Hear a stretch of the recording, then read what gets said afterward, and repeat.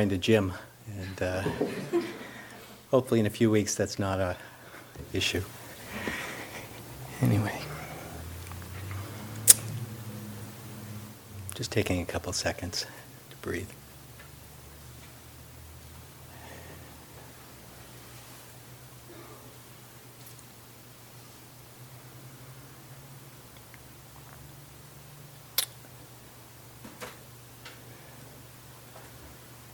Good. It's hot. It's also windy, so it's hard to keep the windows open without getting cold. But windows on this side, the wind's actually coming in this direction. So maybe, well, if these guys don't mind, maybe cracking that window a little bit. If it gets cold, just close it.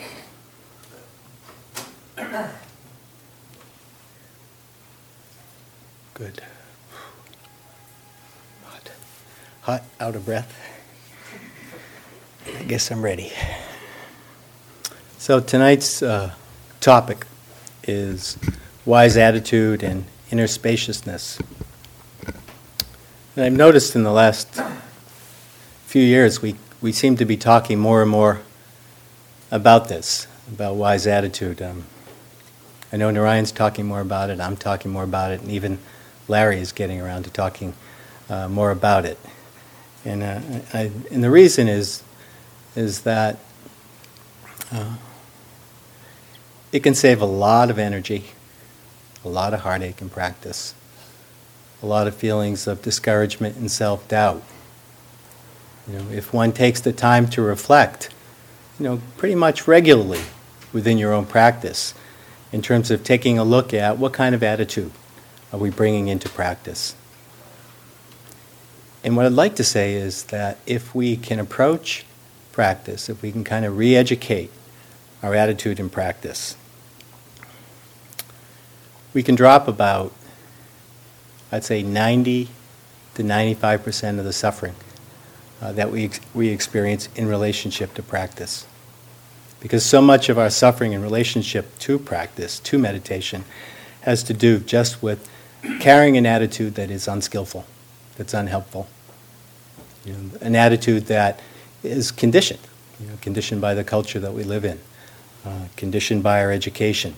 I'm going to say more about that later.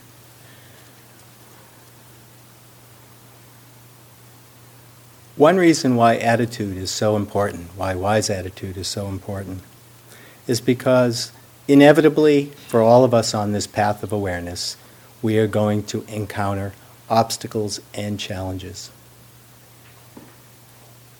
Just before this talk, I was kind of going over what I was going to say with Narayan, and she kind of warned me against making a really long list of the challenges and obstacles we face, because she was afraid I would scare people away. And sometimes, if you knew what you were getting into, you might not do it, because you really do have to investigate and take a look at and meet difficulties along the way. But fortunately, the path of Dharma is not about getting stuck or limited by those difficulties, but rather letting go of the burden of suffering. But let me just go through a few of the very common challenges and obstacles that we encounter and, in a sense, have to see through and overcome. Certainly one of the main ones that inevitably we face is the mind, of course. And the nature of most of our minds is very habitual. And oftentimes one of the first insights that one has when one sits, and this insight actually occurs usually very quickly for people, and people actually don't realize it's an insight. They think something's wrong, that they're doing something wrong. But the insight is that the mind is extremely repetitive, it's out of your control, your thoughts are coming and going, and you don't have much say over what the nature of those thoughts are. In other words, there's a lot going on there, and as we practice the path of awareness, we begin to wake up to the fact that that's how our mind functions. We may come into the practice feeling we're very bright, intelligent, clever, good problem solvers, and then we sit down and we discover that actually we're pretty boring. We have a lot of repetitive, trite, small, petty, self-centered thoughts. In fact, 99.9% of our thoughts are self-centered. And just look at your thoughts over in a sustained way, and almost always what we discover is the I and the me and the mine in those thoughts. The universe is me and mine in the world of thought. So, when we talk about inner spaciousness, that mind is not particularly spacious. So the power of habit, and the power of habit expresses itself in so many ways. It expresses itself in the way we relate to each other, the power of habit in terms of how we relate to ourselves. There's a strong tendency to react to certain conditions very habitually. Even if you know better, those reactions will surface. And usually what happens is if we encounter something pleasant, the mind habitually holds on to it. It wants more. Or if we encounter something painful or unpleasant, we want to get away. We contract around it. And so as we begin to wake up to the mind and what it's doing from one moment to the next, that's what we begin to discover. It's one of the universal features of our conditioned mind is just the fact that it is very conditioned by habit, by the past, by the kinds of things we've learned to do along the way. We also get very attached to ideas about who we are. And those ideas are very, very tenacious. And for most of us, ideas about who we are, we underestimate what our potential is. Our ideas about ourselves are shaped by the past. And it's that past that keeps impeding itself on the present moment. So that it crowds the mind. So that as it relates to the here and now, there are a lot of voices. There's a lot of conditioning that we're bringing into that moment in time. There's not a lot of spaciousness in that mind. There's a strong tendency to identify with emotions, with moods, mind states, or thoughts. And this is a major form of suffering. Major form of suffering that contracts the mind, that narrows the mind. This sense of a solid self behind all our experiences. This sense of claiming things as me or mine. We can have a mind state that we can know intellectually comes and goes, but when it's happening, we claim it as me or mine. We give it a lot of weight. We give it a lot of weight. Instead of relating to it with awareness of the nature of that emotion, which is it's expressing itself in certain ways, it arises under certain conditions, it may be pleasant or unpleasant, and it changes. Those conditions change, or we become aware of it, it doesn't have so much power anymore, and it passes. And so we tend not to see that. And so identifying with those emotions can become quite an obstacle along the way. They often define us. Our thoughts and our moods and our emotions, we use them to define who we are. And we're so much more than that, or so much less. Another major challenge that we face, which is we live in a world which does not support awareness. It doesn't encourage awareness. It's not part of the education system. It's not part of our training. We live in a world that is driven by self-interest, that values, this cultural values of materialism, that values trying to find the right conditions, that kind of obsession about having the right body, looking the right way, dressing the right way, having the right car, having the right home. That sense of if only the conditions are right, then we're going to be happy. And our culture and everything that kind of, fuels a tremendous amount of momentum, and it's surrounding us. It's part of the fabric of our society that we live in. Very difficult to begin to question that on a moment-to-moment basis. The Buddha described Dharma practice as swimming upstream. And in many ways, that's one of the aspects of swimming upstream, is that we're trying to do something a little bit different. In Dharma practice, we actually value generosity, our loving kindness. We value this awareness that we're interconnected, that we're not separate selves. We see other values. It's not to dismiss the importance of conditions or dismiss material objects or or shelter and livelihood, and all of those things are very, very important, but it's important to see beyond that. To also value spiritual qualities. Things like loving kindness, compassion, wisdom, sense of being present.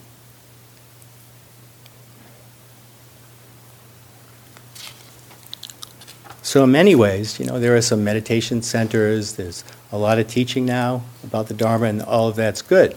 But a lot of times we're not around that. We don't live at meditation centers, we're not constantly listening to Dharma tapes, we have lots of things to do, lots of responsibilities to fulfill. So, reminders and encouragement and support sometimes is quite thin. And so, oftentimes we have to be very committed to waking up. We have to question very deeply what we're doing and how we're spending our energy, how we're spending our time, and taking a look at that and seeing if we're on track.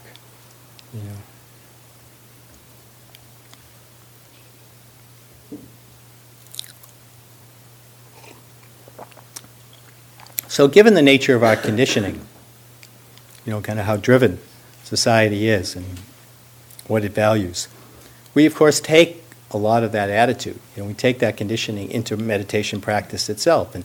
And places that I certainly was aware of in my own practice that I had to take a look at, qualities like impatience.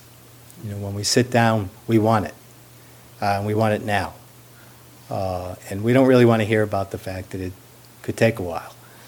We want to taste the fruit right away. If we don't taste the fruit right away, oftentimes we start getting doubtful. We might doubt the practice itself, or we might doubt ourselves in our ability to practice.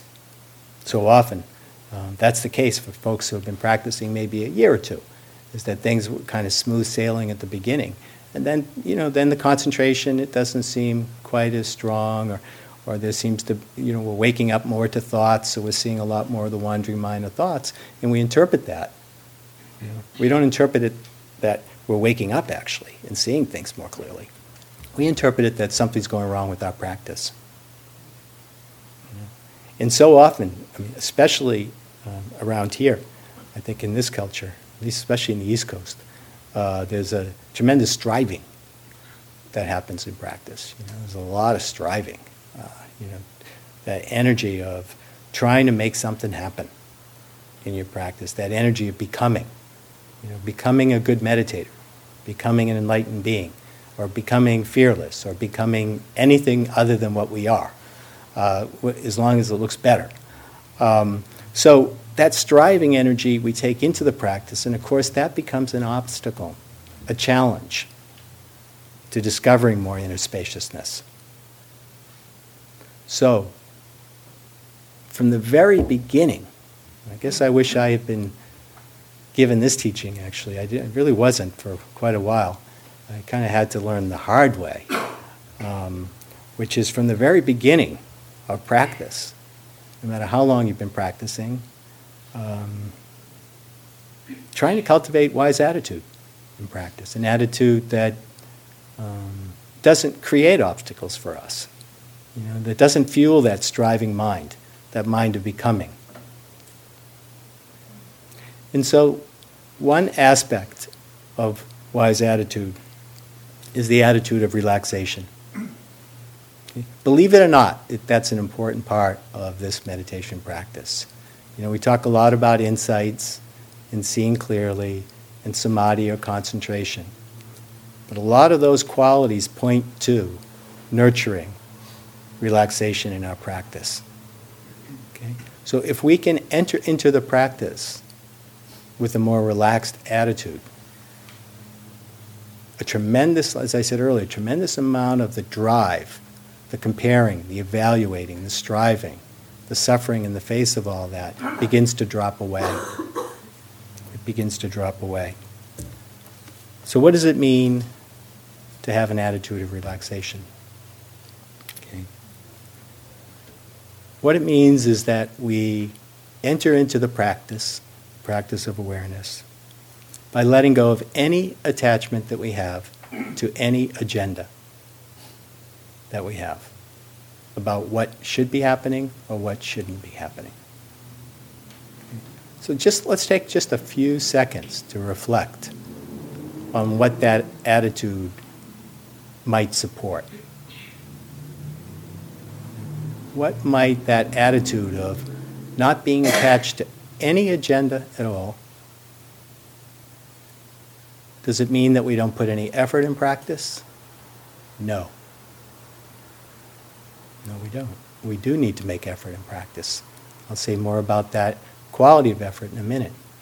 But is it possible actually to make an effort to be aware, an effort to be present, without being attached to a particular agenda, without being attached to a particular set of results?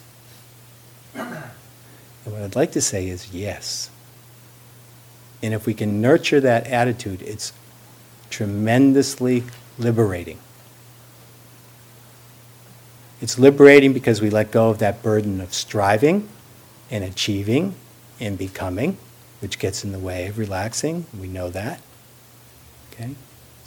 But it also creates the right attitude, the right conditions for us to actually make discoveries in the practice.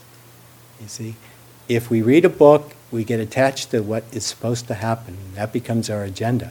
It gets in the way of opening to the here and now. And that's where insight occurs. That's when insight occurs. When we don't have a particular agenda, the mind begins to learn.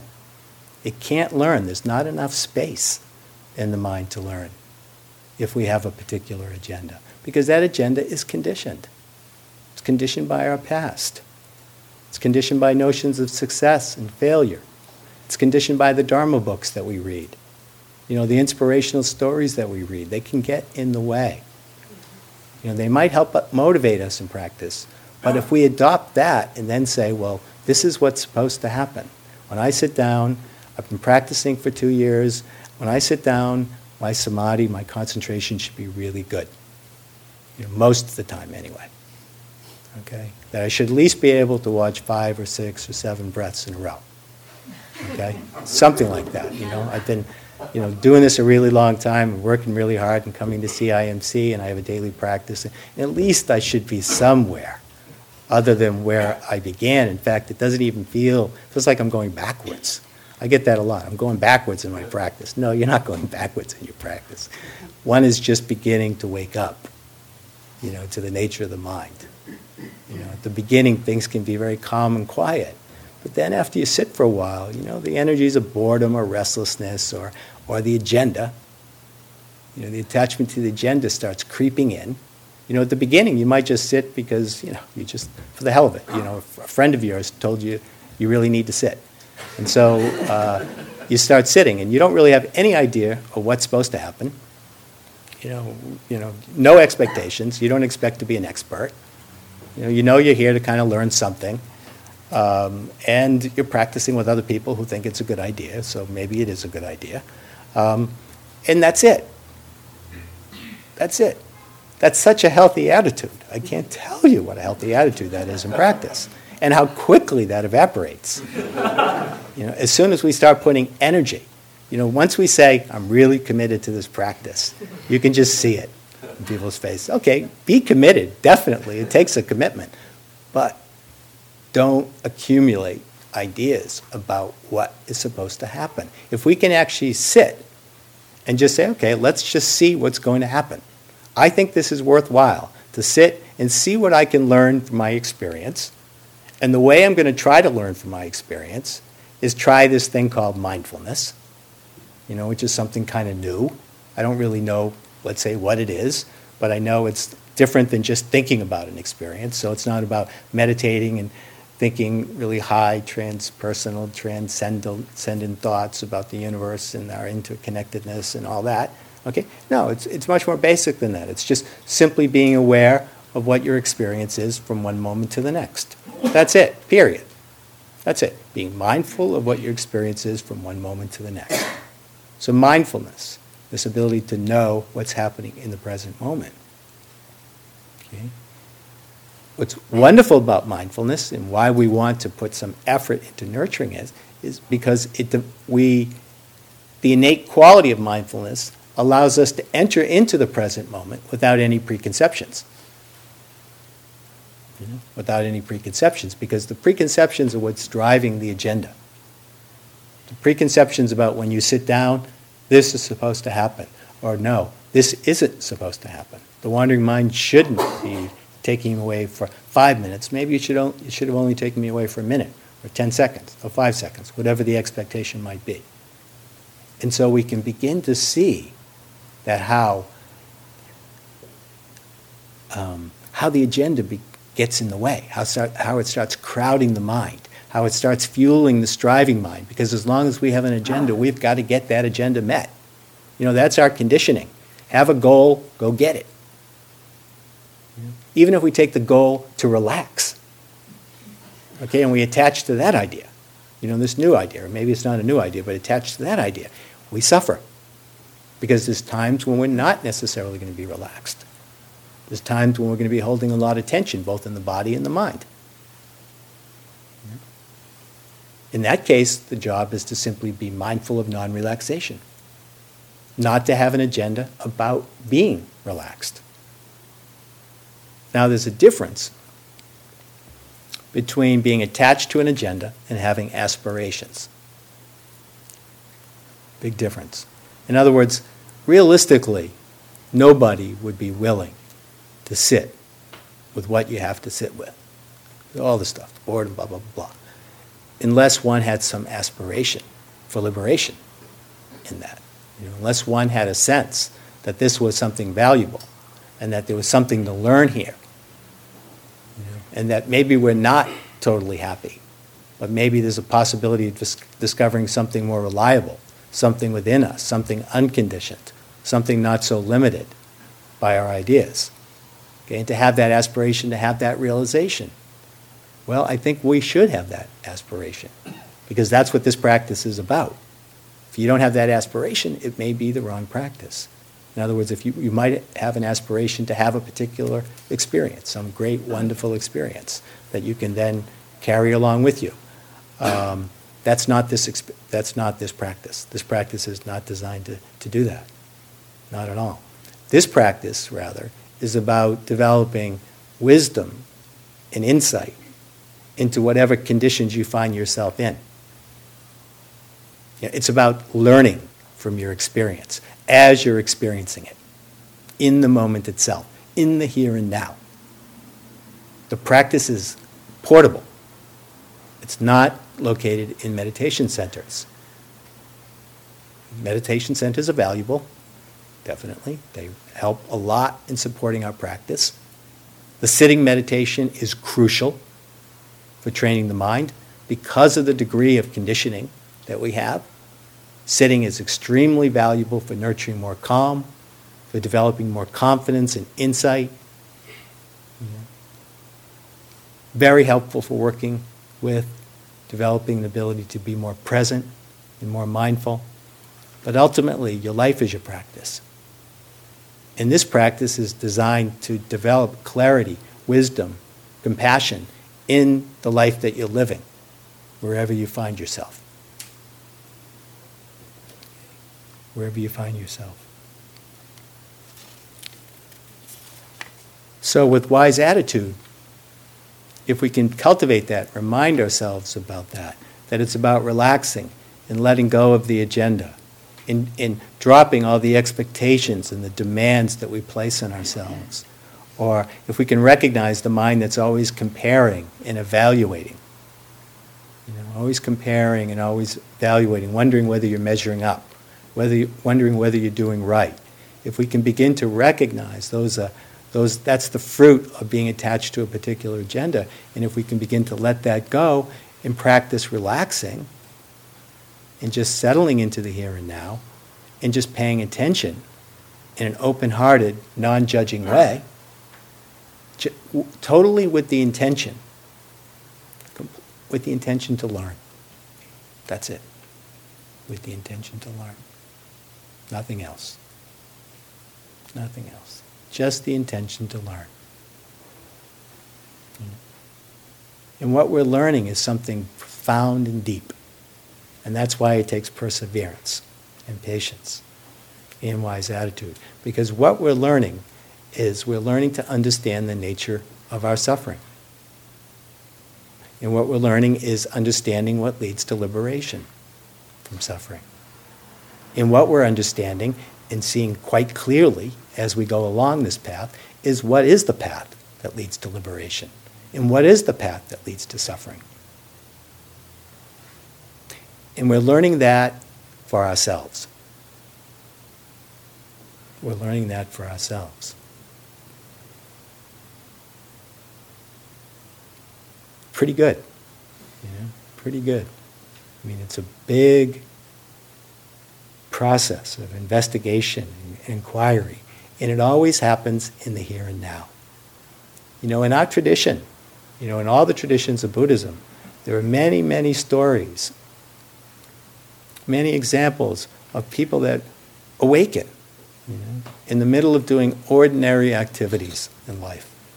Chopping vegetables, cleaning a bathroom, walking down the street. A leaf falls, and they experience that in a fundamentally new way. They experience that with a fresh mind, a completely open mind. And so deep insight can arise at any point in one's life. One doesn't have to practice for 30 years. One tastes liberation along the way. It's not something that you have to become a monk for, or have to do 25 3-month retreats, or any of that. All we have to do is let go of our ideas about what we think of ourselves, what we think we should be experiencing, instead taking a look at what we're actually experiencing. And see, the virtue of having that attitude is it allows us to engage with suffering when we encounter it in a very different way. That's the advantage. That's the advantage. Our conditioning when we encounter suffering, whether it's within ourselves or others, is that we move away. We contract around it. We don't want to have that experience of suffering. Now, Dharma doesn't make a virtue of suffering by any stretch, but rather it trains us to relate to and hold suffering so that we can learn from that experience, so that we can investigate it, so that we can inquire into the nature of that suffering. Instead of getting caught, for instance, in looking at the condition that we're facing as the cause of suffering, we can take a look at ourselves. We can begin to see how we're relating to that condition. And we discover that we actually have some say over how we relate to those conditions when we have that attitude.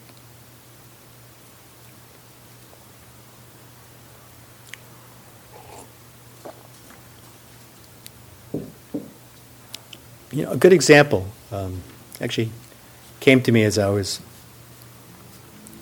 driving to work tonight. Just recently we moved out of Cambridge and we're living in a town, Watertown. We moved a little town next door. And it really a good decision to go, nice change of pace. We like Watertown quite a bit, actually. Don't everybody move there on that recommendation. It's getting crowded. But you can move there if you want to. Anyway, so what I used to live 2 blocks from here. So if I had a class at 7:15, I left at 7:14. It took me literally 1 minute probably, and I'm a fast walker. Really quick.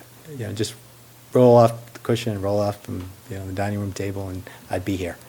And now I'm commuting, and that means I'm driving, of course, like many of you actually who are commuters. Now I've always known that I've had a bit of a problem with my attitude in driving. Having grown up in the Northeast, this is what I know. This is the cultural values of drivers are get there as quick as you can and hell with everybody else. So I'm driving a lot more than I used to, and I'm driving across the city, and I'm not even driving in conditions that many of you face, which is, rush hour, a zillion cars. I mean, once in a while it's rush hour, but a lot of times it's not rush hour. But still, there are many challenges along the way. So, how to relate to that commuting? I know I have a certain set of conditioning, and one of the things I've discovered, I can't believe I didn't see it until now, which is I'm extremely attached to particular agendas around how people should be driving. Incredible.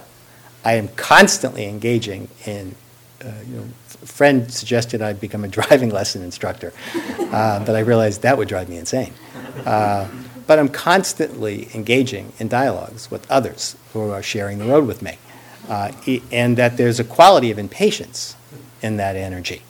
And that's conditioning. It's conditioning coming up under a certain set of conditions. And the conditioning, I'm almost ashamed to admit it, that some of my thoughts are just amazing, just horrible thoughts. But either people are driving too slow or they're driving too fast. They're either not using their blinker or they've been using their blinker for 200 or 300 yards and you can't pass them. There's always something wrong. And people should be listening to me. People should do what I want them to do. That's the conditioning. And that I'd be much happier if they did.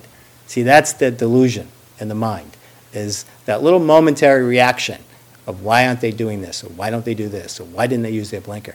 In that moment of reactivity, there's aversion in the mind. There's contraction. There's aversion.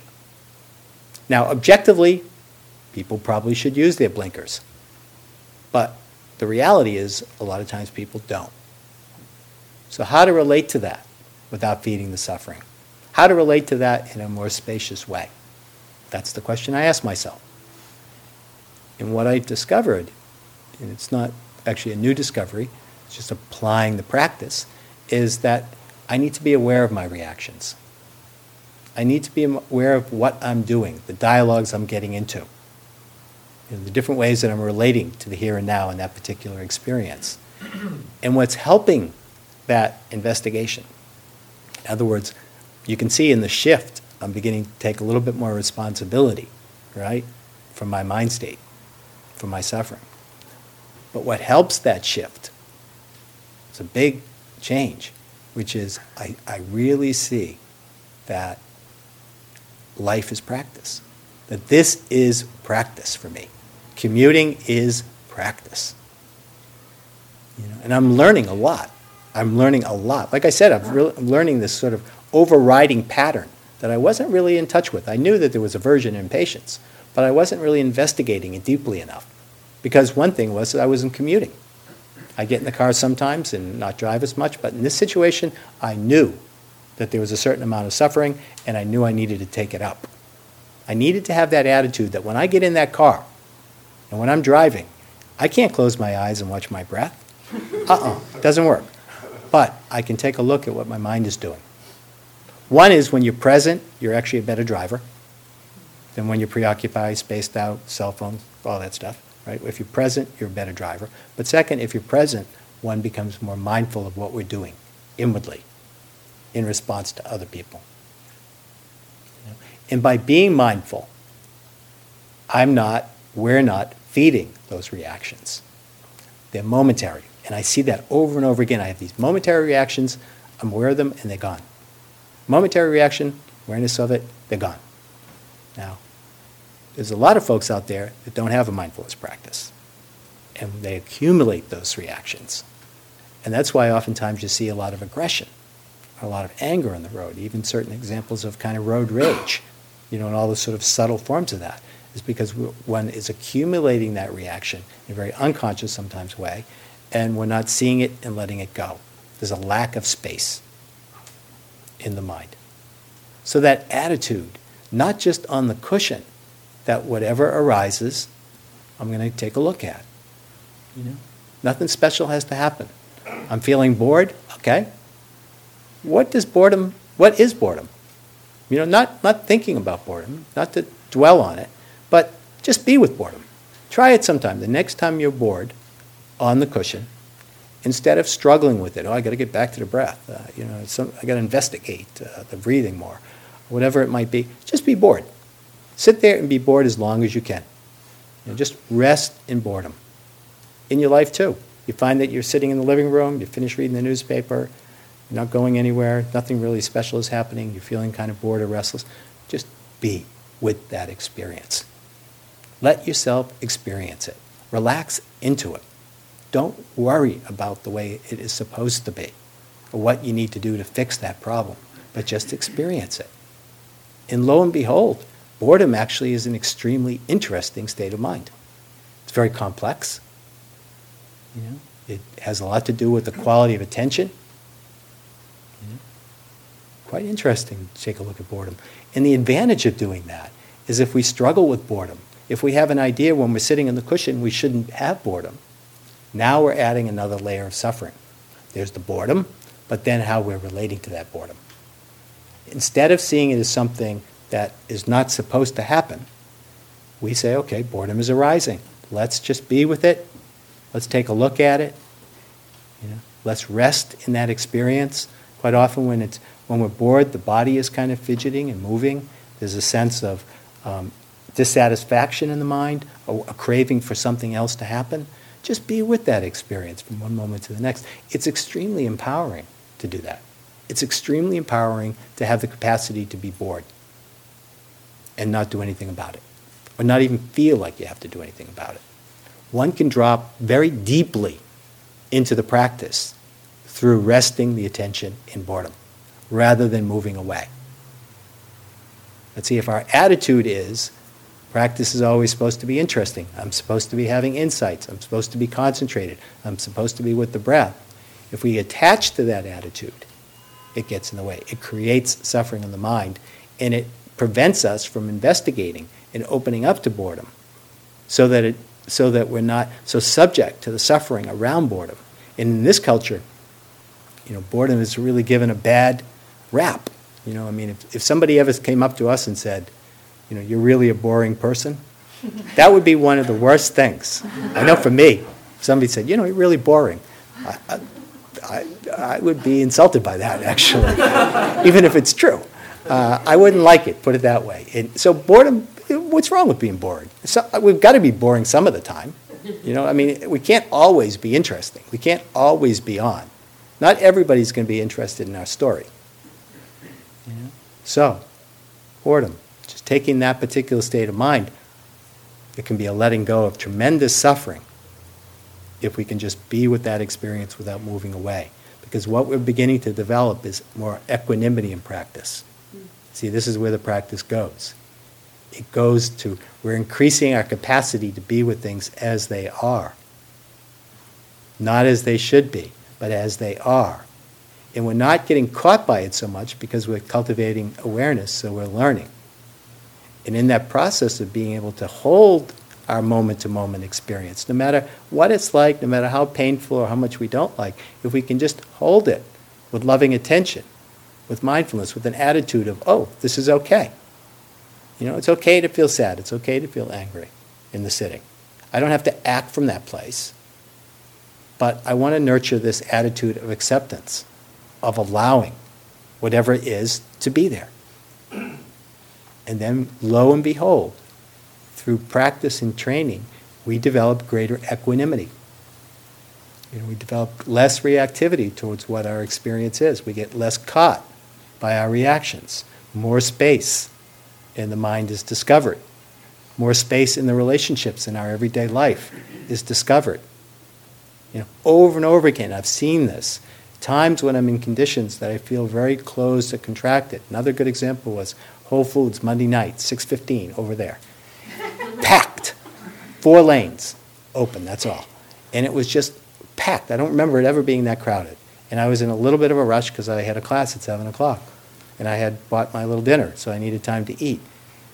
Incredibly crowded conditions. Nothing horrible, obviously. But, it's challenging.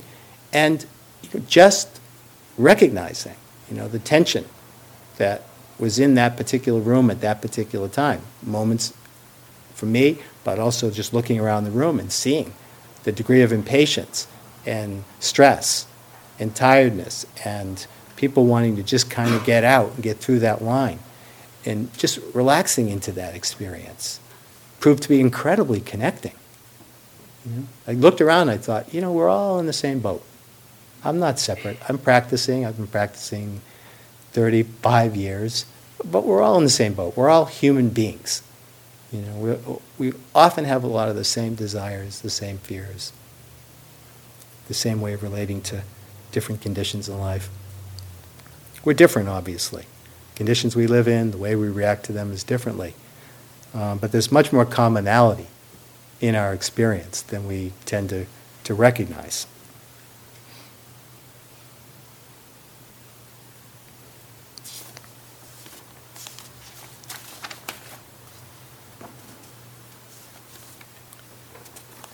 Oh. Okay. So as I said, having this attitude of being accepting and more open-hearted, not having the agenda. You know, interesting when we see ourselves when we're attached to a particular agenda in relationship with others. You know, just how that closes us down. You know, it really closes us down. It doesn't mean that we can't have certain reasonable expectations or want to be treated a certain way, want to be listened to in certain ways, or have a kind of loving relationships in our life. And of course, all of that is a good thing, good aspirations. But a lot of times, being attached to an agenda gets in the way. We tend to try to control others to get that particular agenda met. So fortunately, though, there's a way out. You know, and the Buddha discovered that very clearly. And in other words, there's a way out.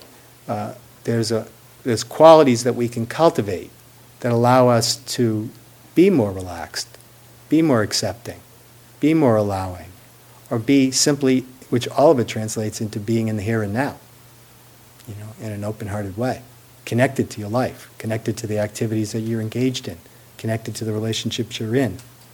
And that, of course, is mindfulness. And mindfulness is that innate quality that everybody in this room and everybody outside of that room has.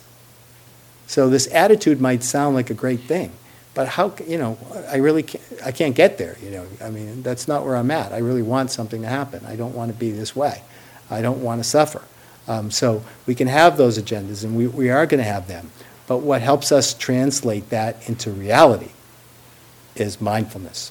That's our support. That's the door towards wise attitude, and it's also the door towards liberation from suffering. Because what mindfulness does is it gradually and slowly leads to a deconditioning in the mind. It deconditions the mind. Mindfulness wakes us up, you know, and facilitates this transformation. So every moment that you just can feel the cushion that you're sitting on, you know, or feel the floor, or feel your breath, or aware of some reaction, or thought, or mind state, every moment of mindfulness strengthens our capacity, you know, to be more present, to learn from our experience, to enter into the here and now without any preconceptions, so that we can learn, so that we can cultivate insight, so that we can understand the nature of our suffering, understand liberation. And so mindfulness facilitates this deconditioning process. And what that transformation looks like is it's a movement from living your life out of habit to being awake, simply put. Instead of living a life based on habit, carrying around the legacy of the past into the here and now, being preoccupied or disconnected, unsatisfied, it's about moving from that habit to being awake. It facilitates this shift in consciousness from being somewhat disconnected from your body, or disconnected from the relationships you encounter, or disconnected from the activities that we're engaged in. You know, we all know how to wash the dishes, right? At least most of us can know how to wash the dishes. So we can do it without even paying attention. But there's something lost in that. You know, and there's a lot of activities that are just like that. It's the fabric of everyday life. And because we're intelligent enough to know and remember how to do things, we lose something. You know, we lose something. We lose certain dimensions of that experience. We lose the possibility of learning something really important about ourselves and about life itself. You know, things that can be discovered in the simplest of activities. So we want to bring mindfulness even into those ordinary activities, because that opens up another track of learning. Not just learning how to be a better dishwasher. It's not so important. But, you know, what can we discover about ourselves? What are we attached to? Where do we suffer? Can we be aware of the fact that we want to just get this done so that we can move on? So there's that level of impatience in that. another form of suffering. So that sense of being disconnected to a place where we can cultivate intimacy with what we're doing. You know, intimacy with all the activities that we're engaged in, intimacy with others.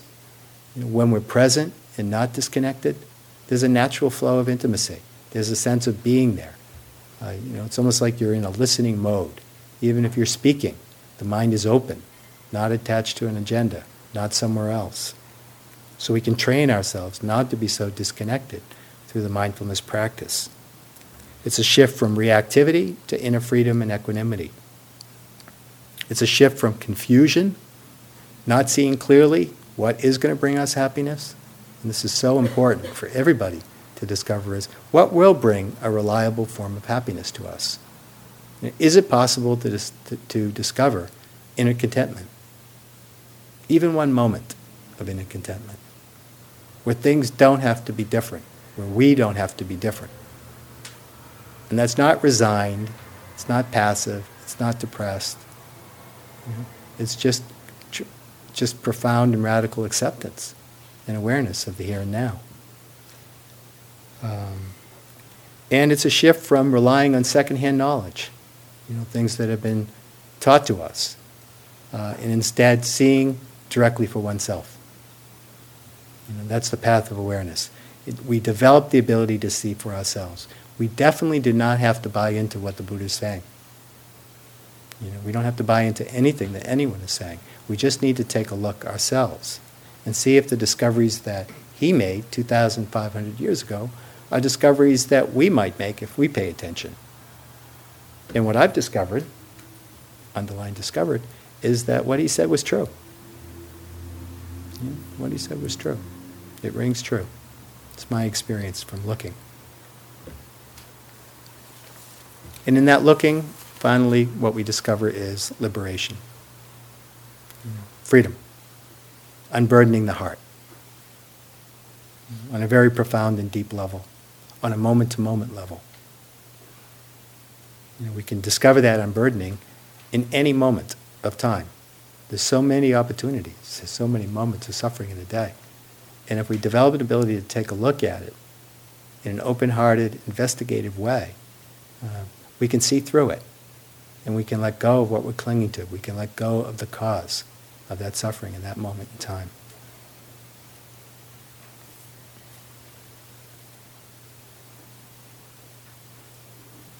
So let's just sit for a minute.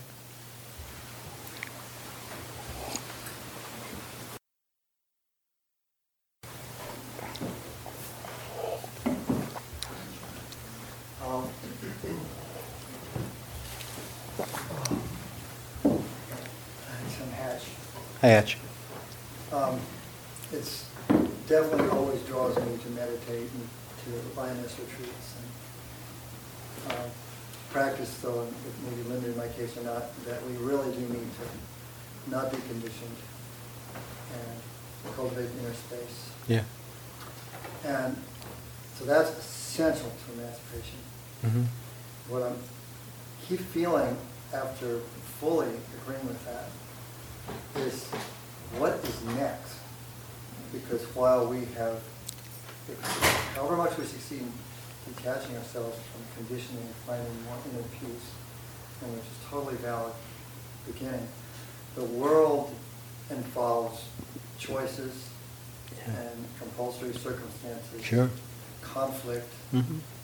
There's just no way you can remain simply observing things as they are and then not engaging in life. Yeah, I agree. So, and that involves choices. Yeah. And that is in a form of attachment. No.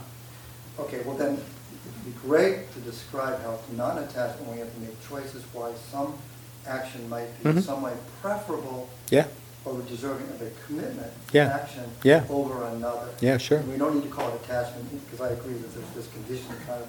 Yeah, I mean, you got to make choices and decisions. Right, so... The key is to make wise choices. Right, so does the Dharma talk about once you've calmed yourself down and freed yourself from conditioning, how one makes choices where you can't just stand by and watch? Well, it's not that simple, I guess, where you just sit down, you free yourself of your conditioning, and then you go out in the world and you're, I don't know, not acting in a conditioned way. I mean, the fact is, when you're in different conditions, other than being on a cushion, different things may arise.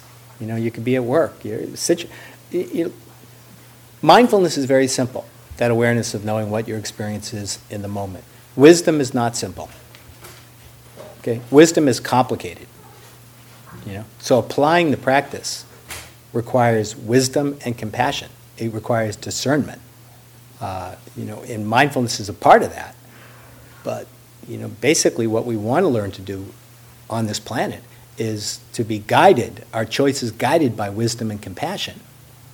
Whatever that wisdom might be in that particular moment in your particular circumstances, and that's true for everybody's situation. There's no formula that you can just go through and live your life. You have to respond to, like you said, what's actually happening. And when you face conflict at work, or you face conflict in the world, or you face conflict in your relationship, intimate relationships, well, how to respond to that, instead of just reacting from a conditioned place.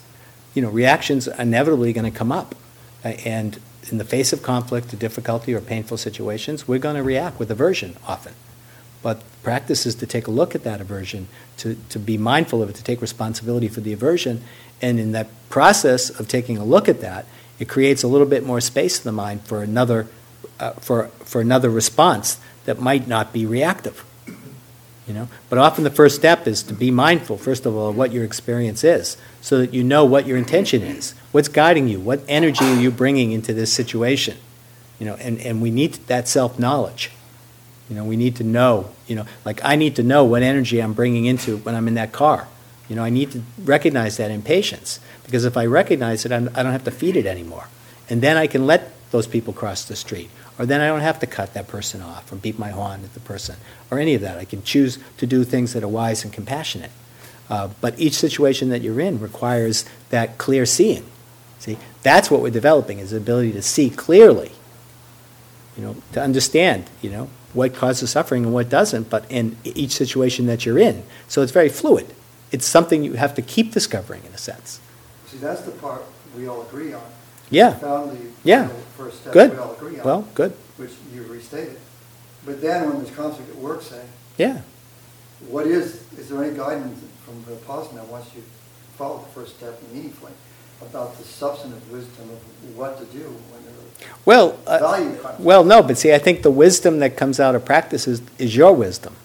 In other words, I can't tell you what the wise thing to do is in your situation. I might have a suggestion if I knew all the specifics about your situation, but there's no way I can say to you, well, there's conflict at work, you should, go off in a corner and sit, or you should you should tell everybody that they should be meditating. I can't, I don't know what wisdom would be in that particular situation. A lot of it depends on the nature of the conflict and the nature of the situation you're in. And that's why life needs to be lived. All we can do is try to cultivate more awareness, about ourselves and the nature of suffering and the nature of liberation the best we can, and then bring that, that understanding to some degree, or that attitude into the situation you're in, and take a look for yourself to see, okay, this conflict at work, how am I relating to that conflict? That would always be my first question. That would always be my first question, is if this conflict that you're facing with somebody, how am I relating to that conflict? What am I doing? And then often I would look at, do I have an agenda? Do I want to be a peacemaker here? Am I afraid of what's going on? Is there fear in my heart around this conflict? So I would investigate and take a look at what I'm bringing into that conflict. Am I contributing in some way? How am I reacting? What kind of aversion do I have towards this experience? And so by taking a look at that, all of a sudden that begins to open up a little bit of room, so that you don't have to act in an unconscious way. And then all of a sudden we're becoming wiser. And then that, hopefully, and I think this is really true, it's not that we don't ever make mistakes, because we do make mistakes. In fact, oftentimes people will say, a very profound teacher once described wisdom as not repeating your mistakes. Learning from your mistakes, learning from the interactions that you're having. And all of us have to learn. When I think sometimes about how I related to conflict in the past, let's just say, compared to how I relate to conflict now, it's fundamentally different.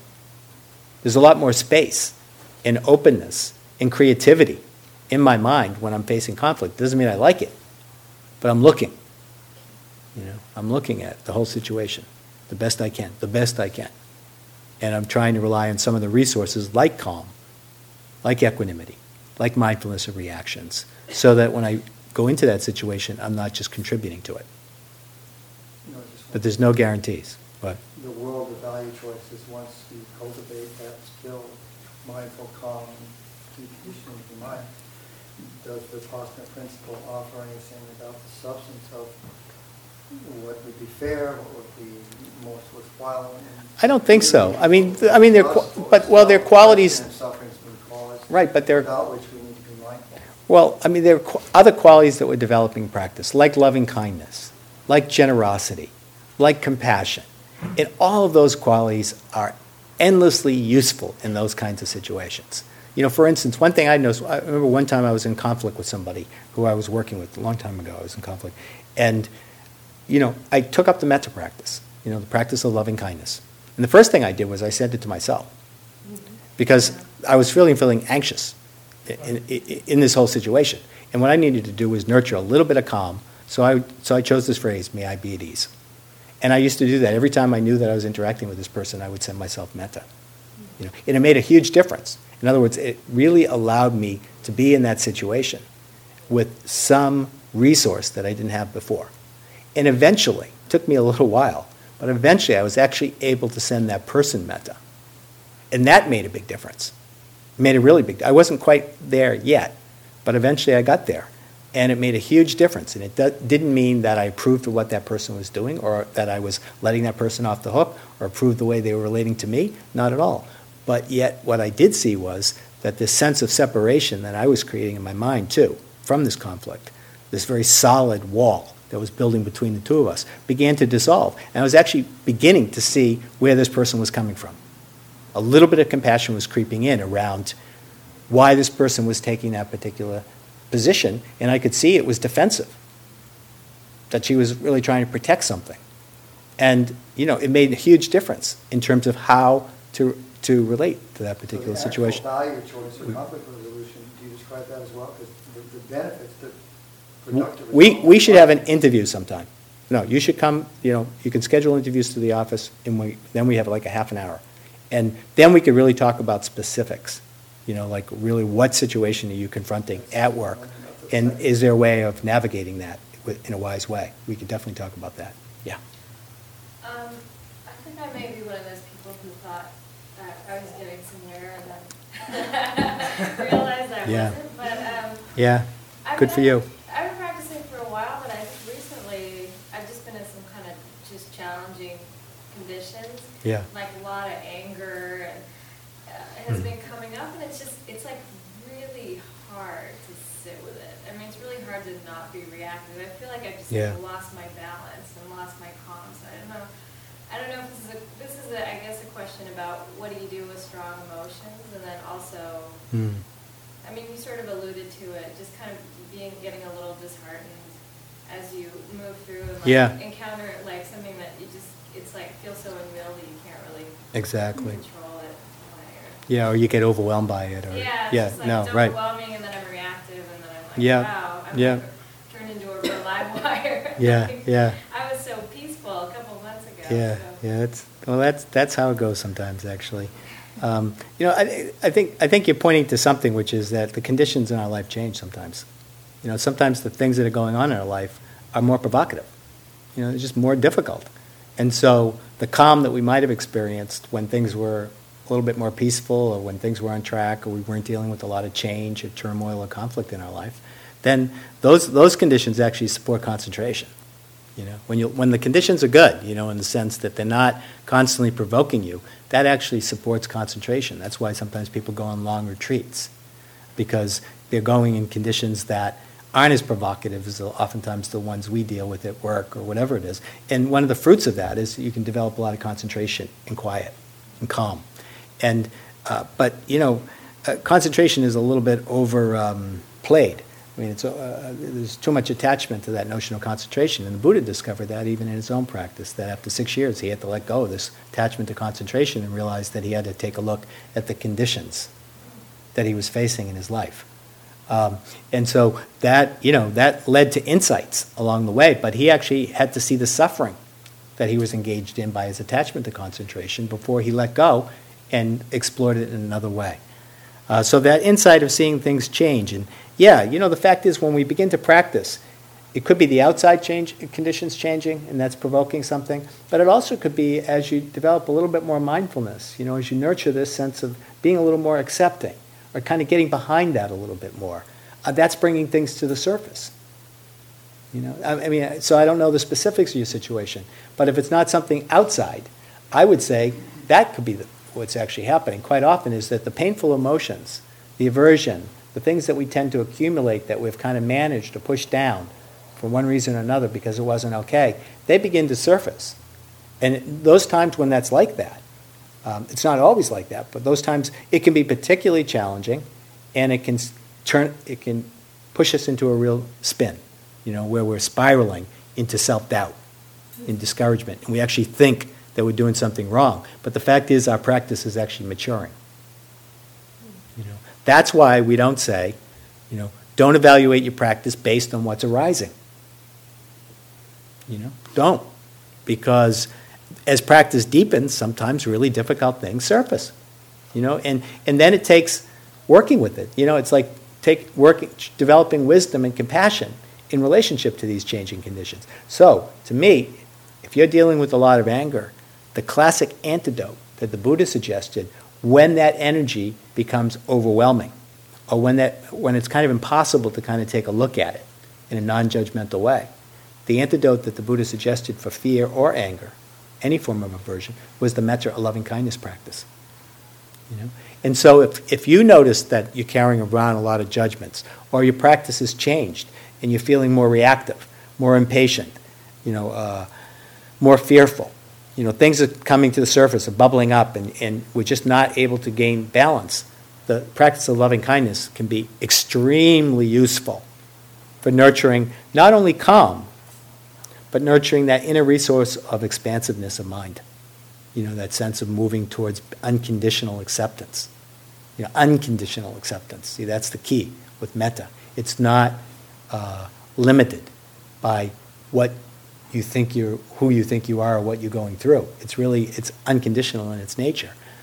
So metta is an extremely helpful practice. And you might need to take up metta as part of your practice or your whole practice for 3 months or 6 months, and just see if it doesn't lead to a more balanced mind that then might enable you to kind of explore that energy if it arises again, or if it continues to arise. But right now, as I said, there's so many obstacles and challenges, it's really helpful to be humble. Really helpful, humble. The meditation master that I've worked with the most, who I think is like one of the most advanced people I know, the one quality that I admire the most about him is his humility, his genuine humility. Now, he's confident, because he's been around the block and he knows what's going on, for sure, a lot more than me. Yet, he's genuinely coming from a humble place. Not modest in that sense, but humble. He realizes that it's an incredible path, and that there's always something to learn.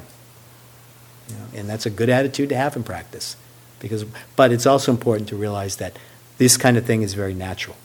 That strong emotions might be coming up, but it probably points to the fact that you need to take a look at it. Yeah.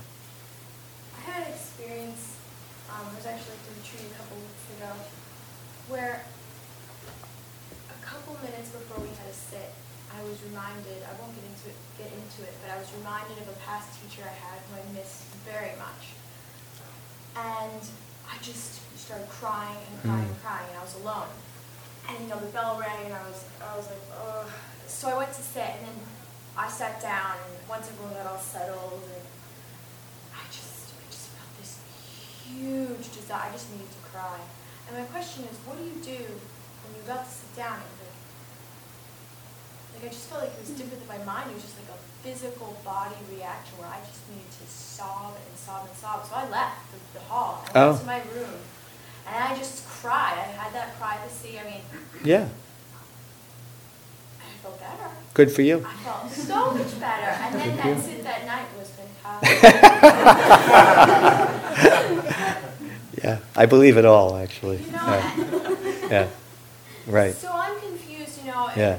you observe, I'm new to the practice, and, you know, Yeah. you sit down and you observe what's coming up, and you have these emotions, anger, Yeah, sadness, sure, fear. sure. Well, I felt like that was just, I don't know, what's your, you know. Yeah, well, welcome aboard. I mean, you know, I think It was, emotions come. Yeah, it and was like this huge physical trembling. Yeah. It was so powerful. Yeah. I had not experienced that in years. uh-huh, And yeah. Well, it sounds healing, I guess. It was, Is yeah. is kind of my take on it all, and it's actually par for the course sometimes on retreats, because that deep stuff, those memories or whatever comes up, you know. And I think you handled it really well, actually. I mean, you could have cried in the hall, but it felt like you probably needed the kind of the safety and the privacy Yeah. so that you could really let it out. And I think that was a wise choice in that particular situation. And I think you took care of yourself. But, you know, when we talk about observing, we're not talking about observing from a distance, you know, so that we don't get affected by the things that we encounter. It's not like that, actually. It's not like we develop a certain kind of detachment or indifference to life. We actually get much closer to our emotional life, actually, through practice. And that's what you're really seeing, is that in that openness of practice, you know, you got close to something that was inside you that you've been carrying around for a while, and that it surfaced. That's what practice does. We really develop this intimacy with really deep places inside ourselves. And sometimes on those emotions, they really have to come out. You know, they really have to come out. That's just the only way that we're going to understand it, feel it, explore it, and let it go, you know, and move into the next moment. So I think you handled yourself very well. And nobody even told you to do that, so that's good. You found that for yourself. Yeah. I've been trying to finish a writing project from being, not from becoming, and just to stay relaxed. Yeah, good. And, you know, define it the way that I want to, but Yeah.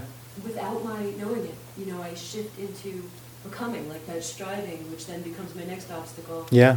It just overtakes me, and it slips past my awareness, and I'm just wondering Yeah.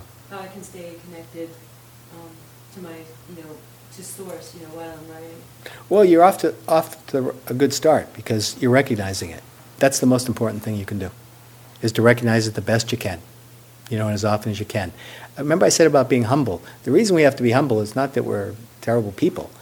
It's just that we're very conditioned, and that things take us away in a very repetitive, habitual way. And this is part of your conditioning. And what's interesting is, you know, when you begin to see that conditioning, you know, come up, and you wake up to that fact, you realize that that's kind of a suffering that you don't necessarily want to feed. So that's good. And then oftentimes, you know, you want to hold it with some degree of compassion, because my guess is there might be some anxiety underneath that. You know, and a lot of times that's the case when we have an agenda. It's because we're anxious about what the result might be. You know, and writers, I talk quite, you know, a lot of artists and a lot of writers in this community, and you know, they come in with all of them come in with the same problem, but they think it's their problem. You know, and it's like, you know, it's a difficult process. You're asking a lot of yourself just to be present without getting caught up in that conditioning. So recognizing that, having some compassion for that suffering, but seeing it gives you an opportunity to not feed it. So even if you woke up to it 100 times in a day, that if you kept seeing your mind go there, see, I would take that as a good sign. See, I wouldn't get discouraged by that. I'd take that as a good sign. The more often you can notice it, that's pointing to the fact that your practice is deepening. You know, and that's why we're the worst evaluators of what's happening for us in practice. You know, why sometimes it's helpful to talk to a teacher, because we get an idea, you know, when we start seeing our conditioning, that, you know, we're not practicing right, or why can't we get rid of this, or why does this keep coming up? I'm practicing, but I keep falling into that habit. I know better. I know that I'm supposed to be present, and that's the whole, you know, that will feed the creative process and all that, but I still keep doing that. You know, but if you see that 10 or 15 and 20 times a day, you know, that's good, because then you're not reinforcing it anymore. And slowly but surely, the way Dharma works in general for our conditioning is sometimes there's a big dropping away. You know, definitely. Doesn't mean it doesn't come back, but there can be significant dropping away. But a lot of the time, It's the slow erosion, of seeing it over and over again, not feeding it, and then slowly it begins to erode away. And then, lo and behold, we're not even aware when it drops away. I have an agenda. I want it all to drop. Yeah, no, exactly. That's it. And I don't blame you for wanting that, because you can see the suffering in not doing that. But you can see when you have that agenda, it gets in the way of, right, it adds another layer of judgment on you. And that's what you don't want to feed. Exactly. Like you can have the aspiration to be present, like I said, but attaching to being that way at all times, that's going to cause some suffering. So I'm just gonna say down, set my intention.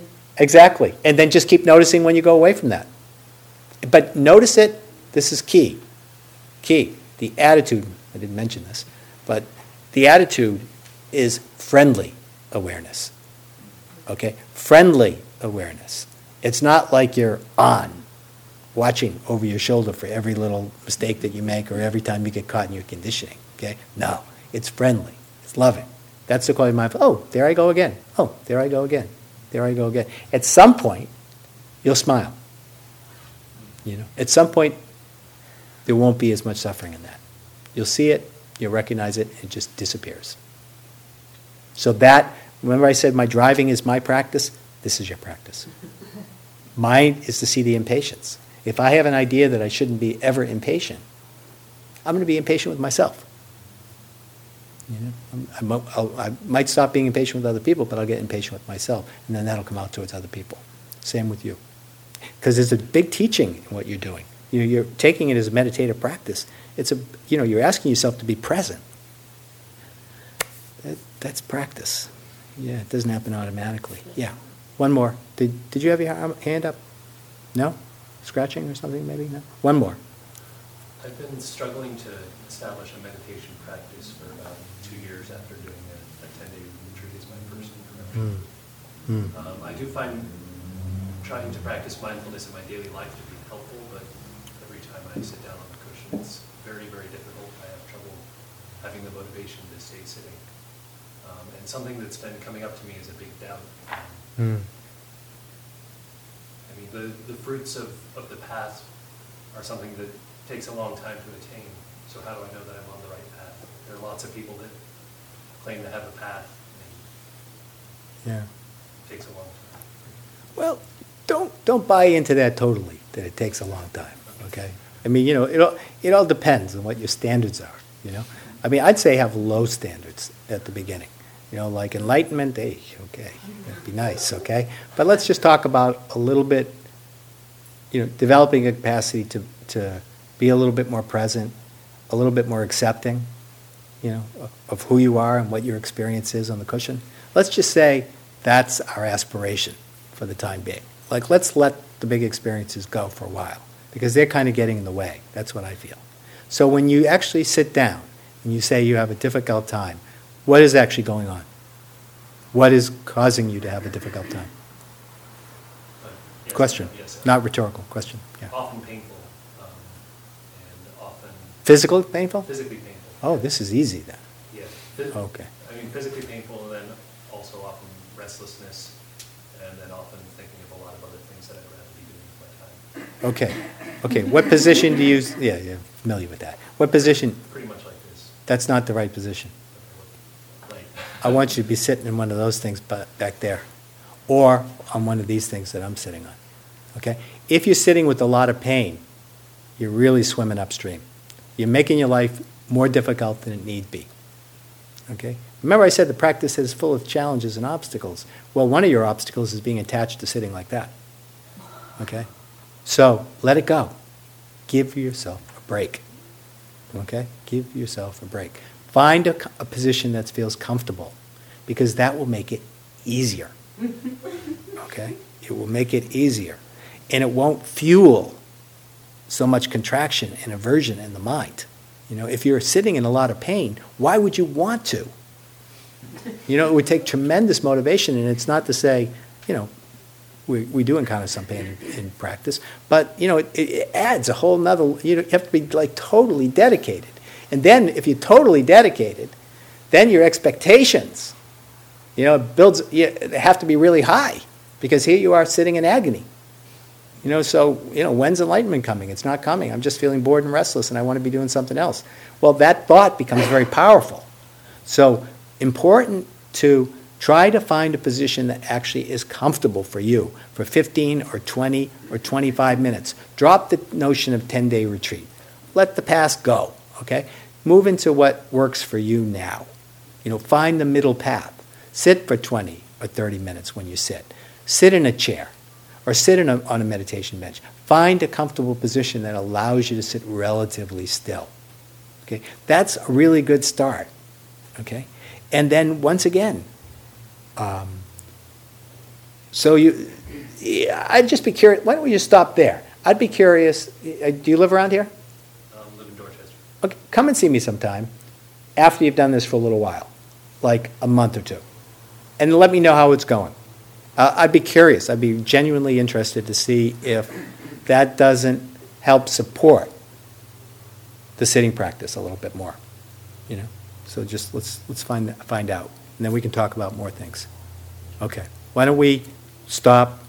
It's almost 9 o'clock, so we should cut the discussion. Thank you for listening. To learn how you can support the teachers and Dharma Seed, please visit dharmaseed.org/donate.